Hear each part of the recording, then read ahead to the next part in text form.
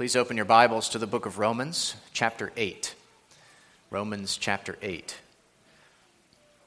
We're going to focus on just one verse this morning, verse 3.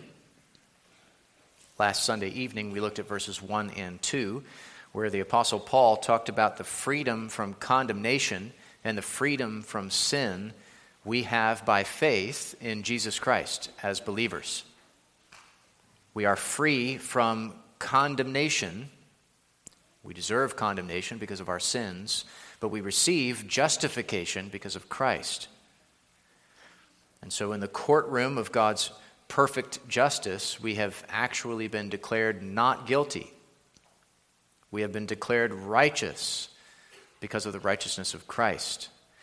And there is no condemnation now for us who are in Christ. So that takes care of the courtroom. We are free from condemnation.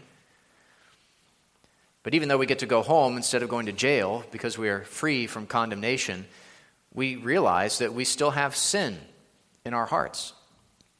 We still have the flesh. And what do we do with that?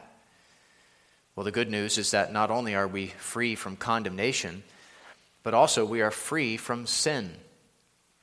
That is, we are free from the ruling and reigning and dominating power of sin in our lives.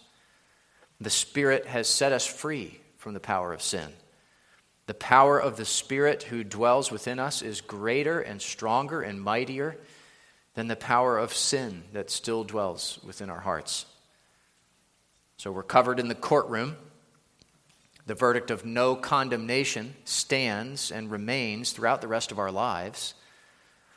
But we're also covered on the battlefield in terms of our ongoing battle against sin, because we've been set free from the power of sin by the life-giving Spirit of God. We have freedom from condemnation and freedom from sin because we are united to Christ and indwelt by the Spirit. That's verses 1 and 2. What Paul does in verses 3 and 4 now is he expands on verses 1 and 2, and he explains further verses 1 and 2, and he tells us the reason we've been given freedom from condemnation and freedom from sin. He tells us the point or the purpose, God's purpose for why we have been set free from condemnation and sin. So he's going to take us deeper into how we have freedom from condemnation and sin. That's what we're going to look at this morning.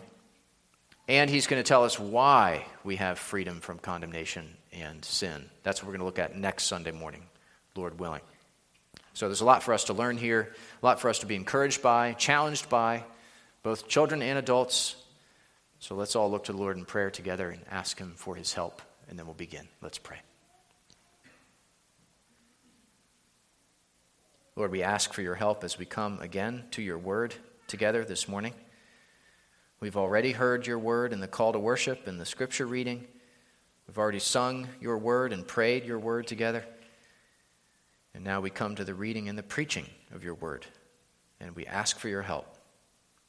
Help us to learn more and to appreciate more these great truths about what you've done for us, and help us to understand more of why you've done what you've done. We need you to teach us. We need you to remind us. We need you to grow us in grace. Lord, we don't want to leave here the same as how we came.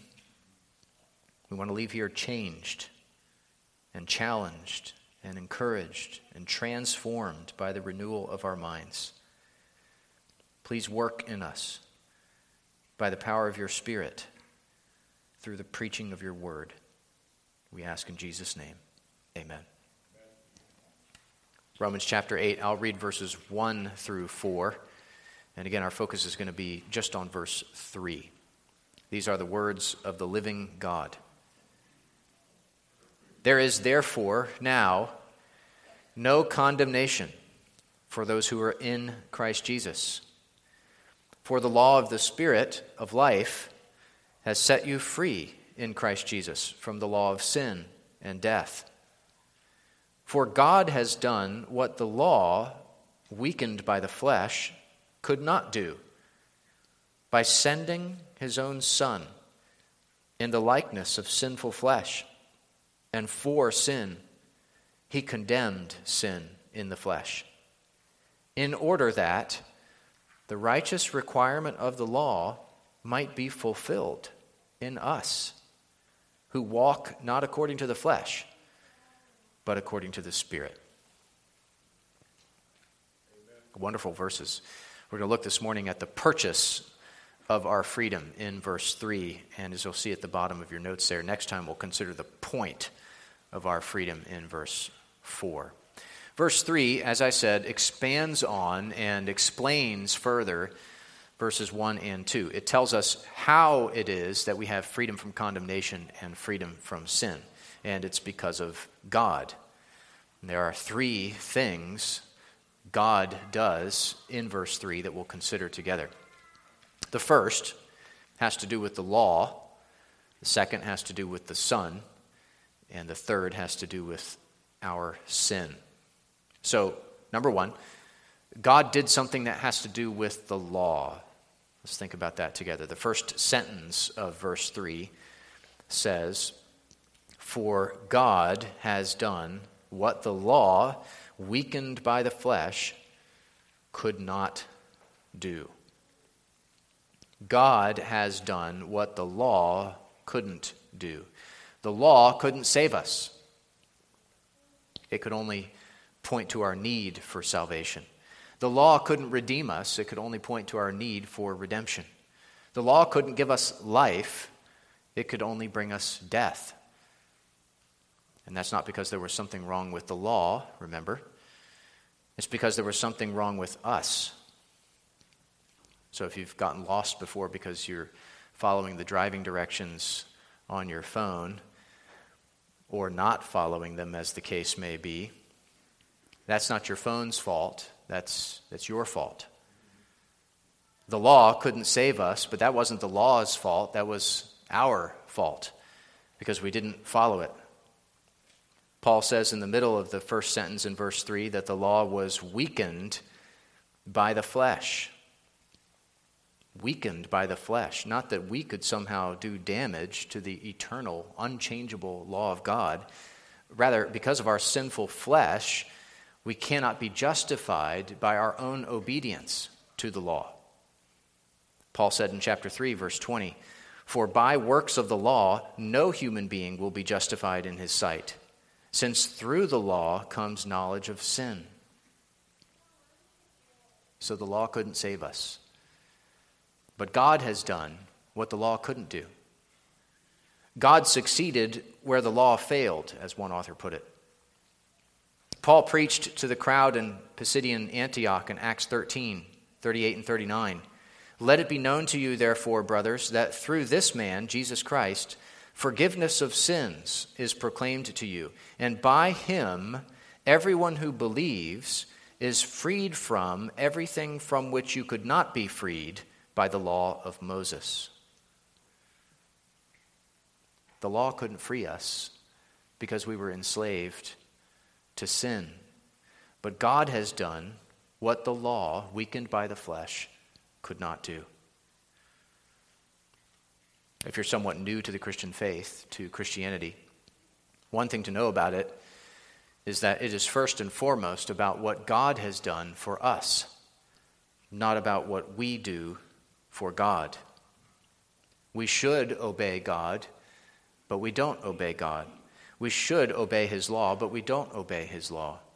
And therefore we are guilty. We stand condemned before him. He is our judge. And the main message of the Bible is not, here's what you need to do in order to earn your way back to God.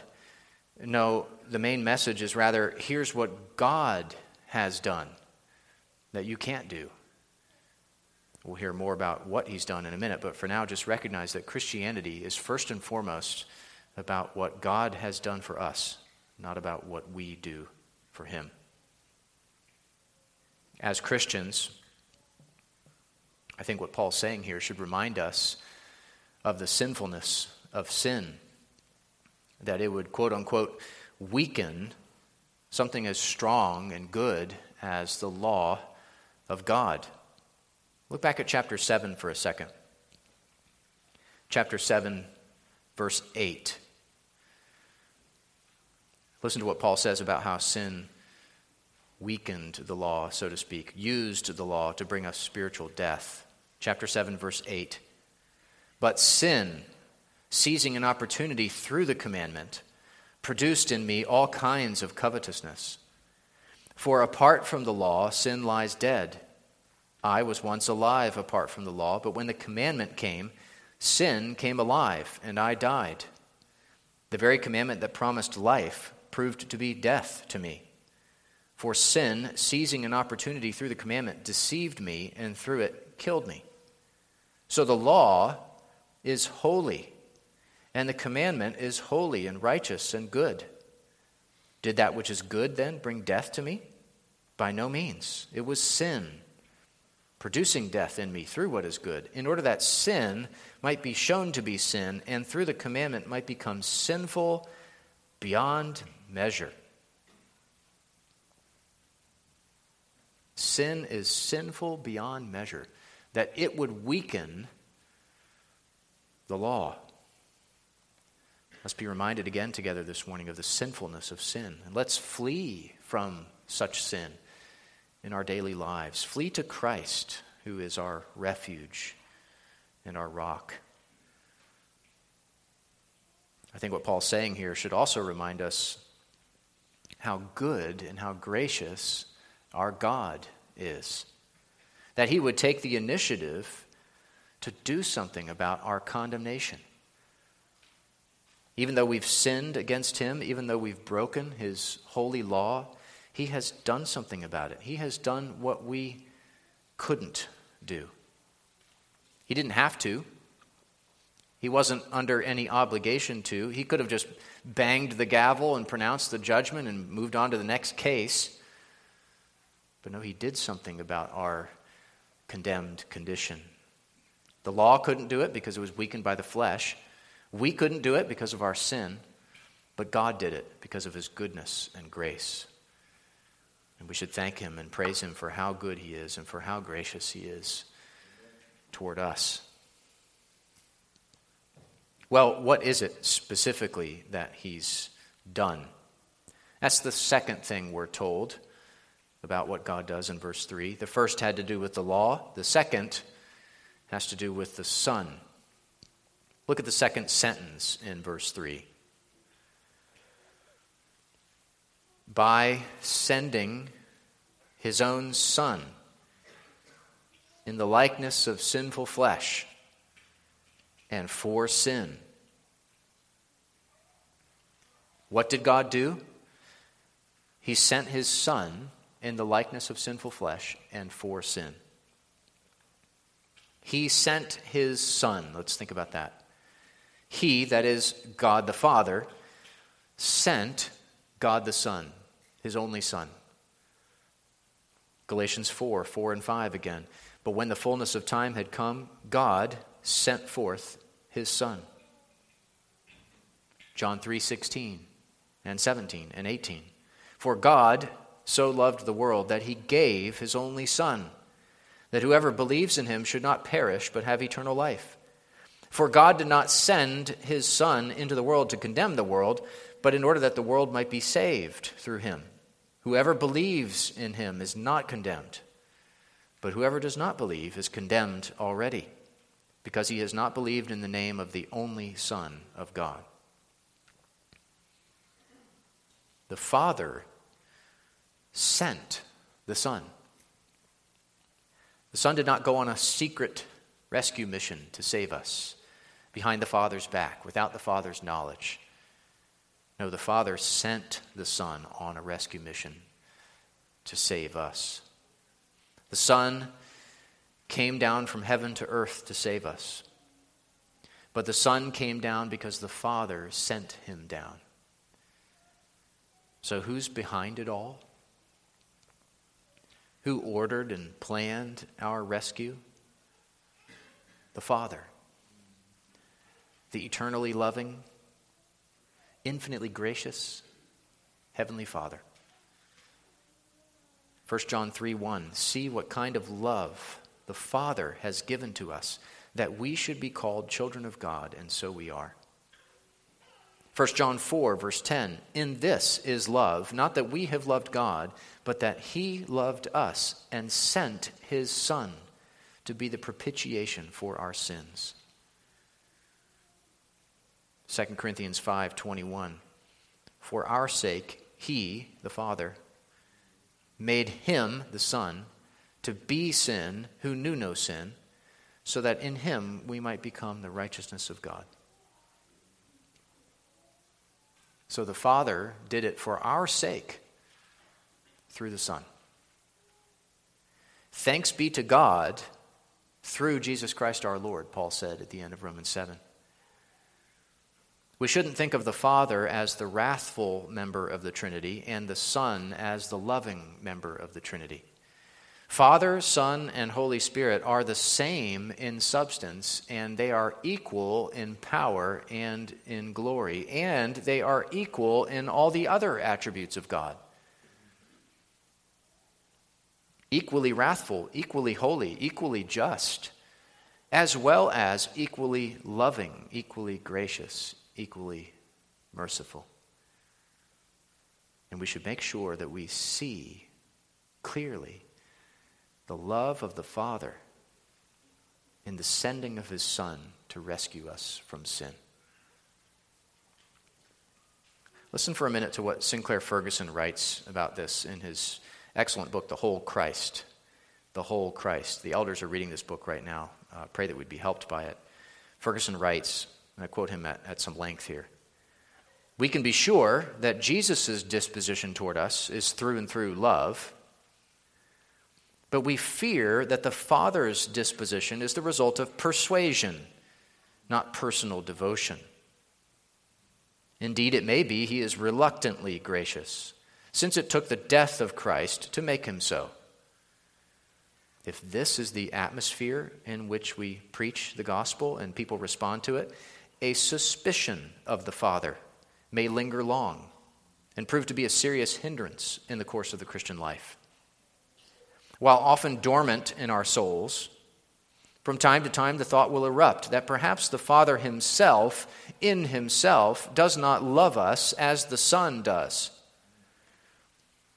Such a disposition leads to a spirit of suspicion and even of bondage, not one of freedom and joy. Then when we ask the question, who is this Father God with whom we have to do, and what manner of Father is he?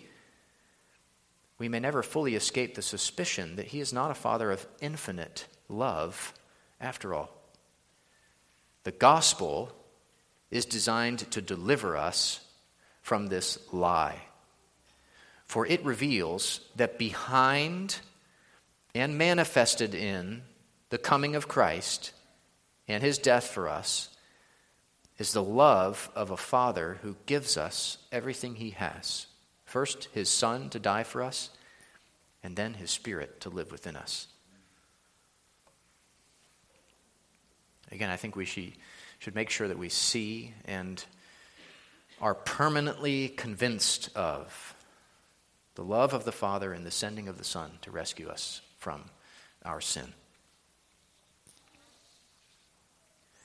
Paul says in verse 3 that the Father sent the Son, quote, in the likeness of sinful flesh. In the likeness of sinful flesh, which is a way of saying that he took on flesh, but was without sin. He became one of us, but he was sinless. He was fully human, but he was free of sin. John 1:14, and the Word became flesh and dwelt among us, and we have seen his glory, glory as of the only Son from the Father, full of grace and truth.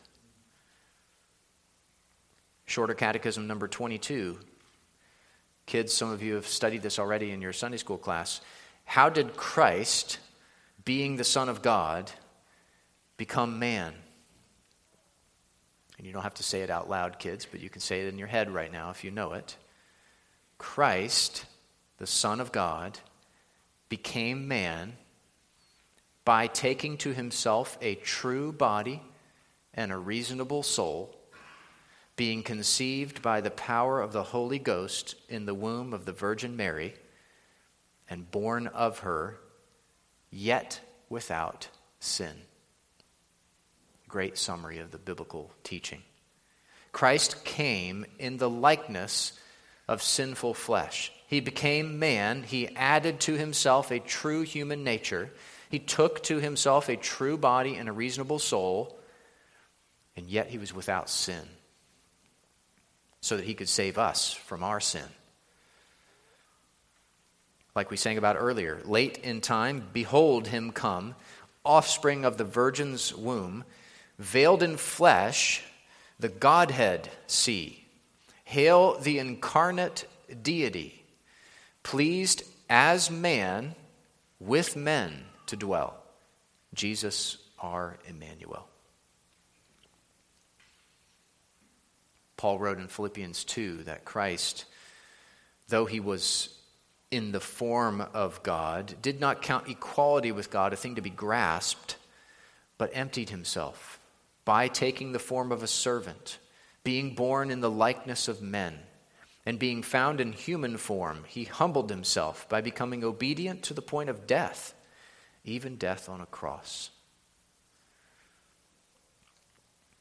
Christ came all the way down to us.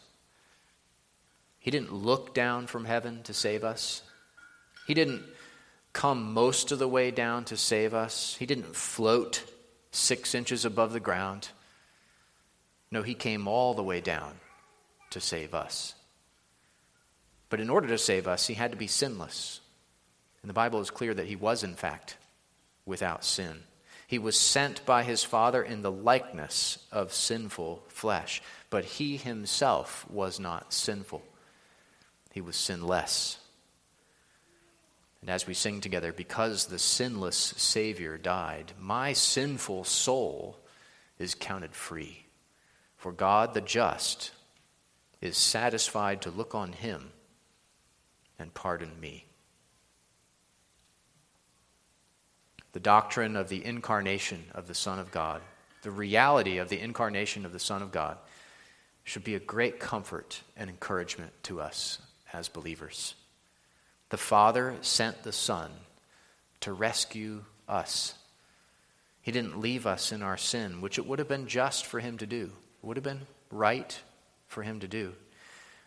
No, the Son came in the likeness of sinful flesh. He came all the way down to us and was one of us, is one of us. And yet he was not himself a sinner like all of us are.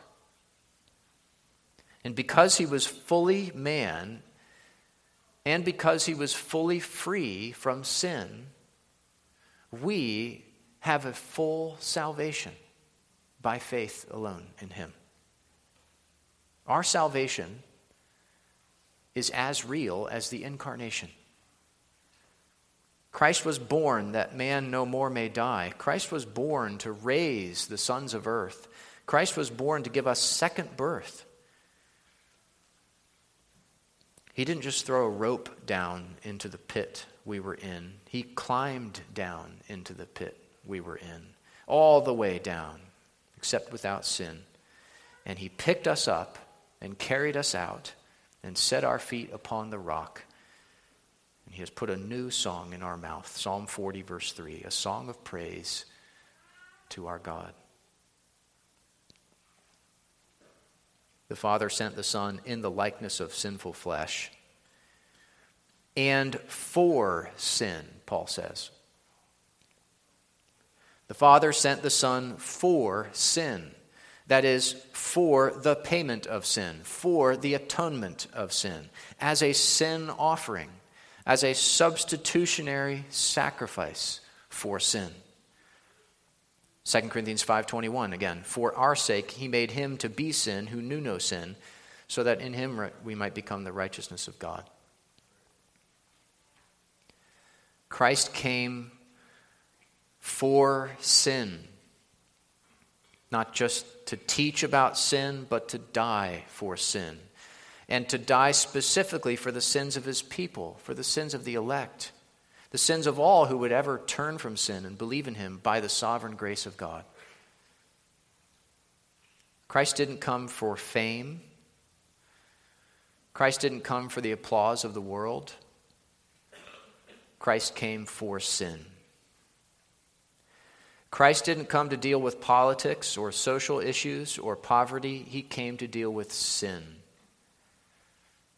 He didn't come to conquer the Romans. He came to conquer sin. He didn't come just to pick up all the righteous people and take them to heaven. He came for sin, for sinners. He didn't come to call the righteous, but sinners to repentance. He didn't come to save the righteous. He came to save sinners. He came for sin. And it's a good thing because you and I are sinners. We are weighed down by sin. We needed to be set free from sin, and Christ came to set us free.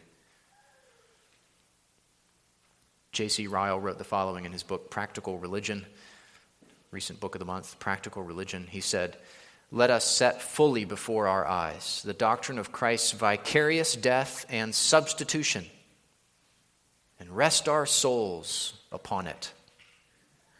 Let us grasp firmly the mighty truth that Christ on the cross stood in the place of his people, died for his people, suffered for his people, was counted a curse and sin for his people, paid the debts of his people, made satisfaction for his people, became the surety and representative of his people, and in this way procured his people's freedom. Let us understand this clearly, and then we shall see what a mighty privilege it is to be made free by Christ." Christ came to set us free. He came for sin. He came for our sin. That's the second thing God does in verse 3. First, he did what the law couldn't do. Second, he sent his Son in the likeness of sinful flesh and for sin.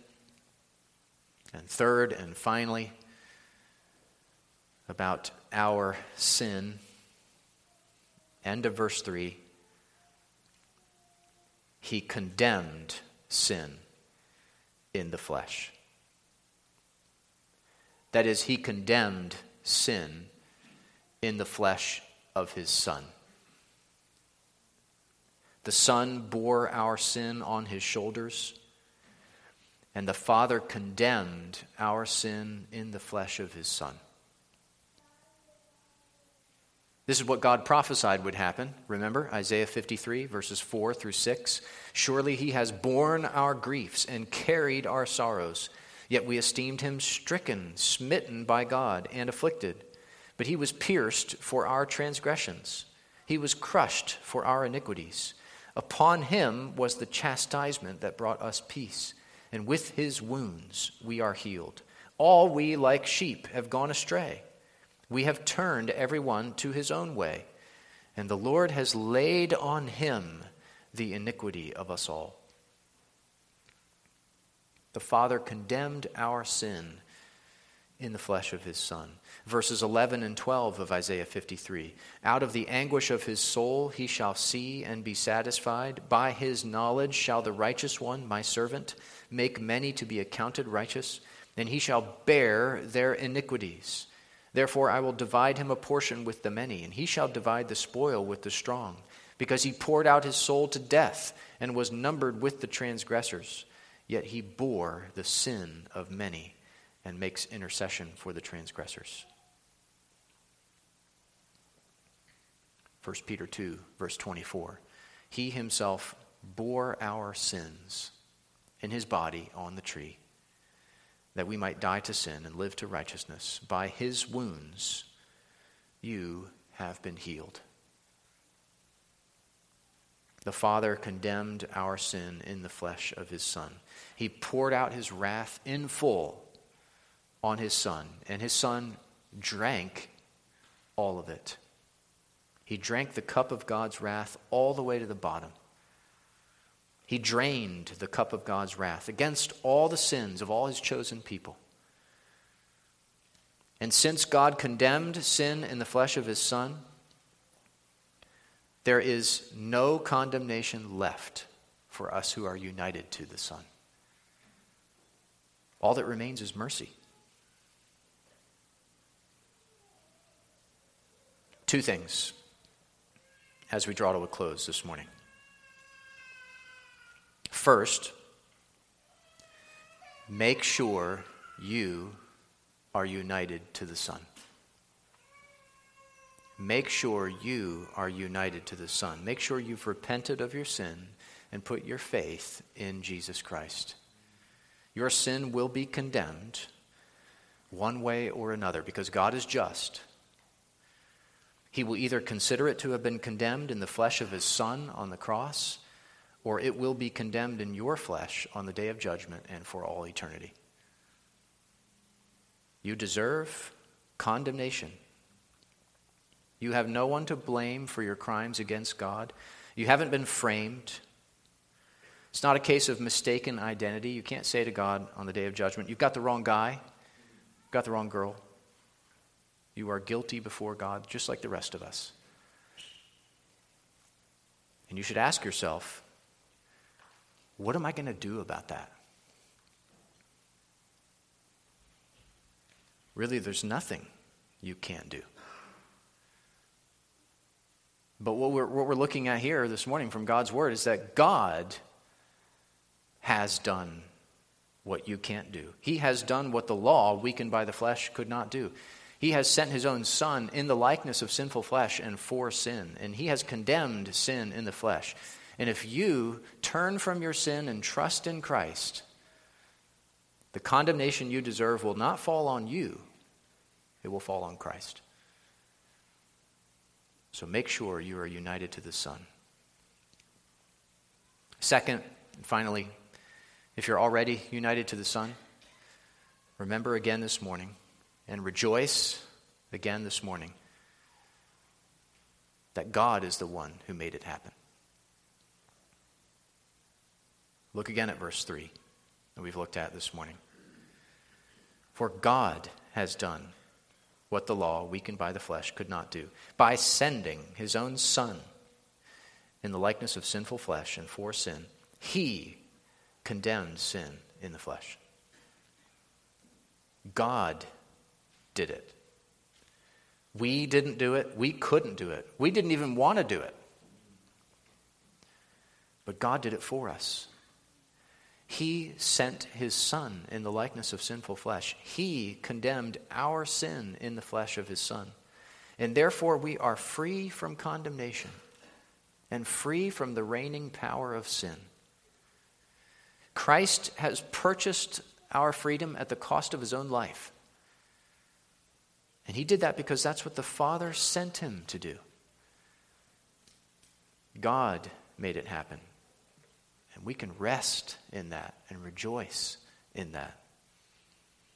And he who began a good work in you will continue that good work in you and will bring that good work to completion at the day of Jesus Christ, Philippians 1:6.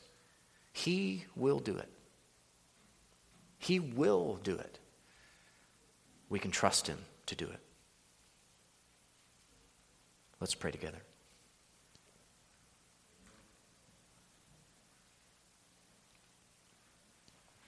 God, we thank you and we praise you for what you have done to save us. You have done what the law could not do. You have sent your Son into the world to be a sacrifice for our sin. You have condemned our sin in his flesh on the cross. We needed all those things. So we thank you for giving them to us by your grace.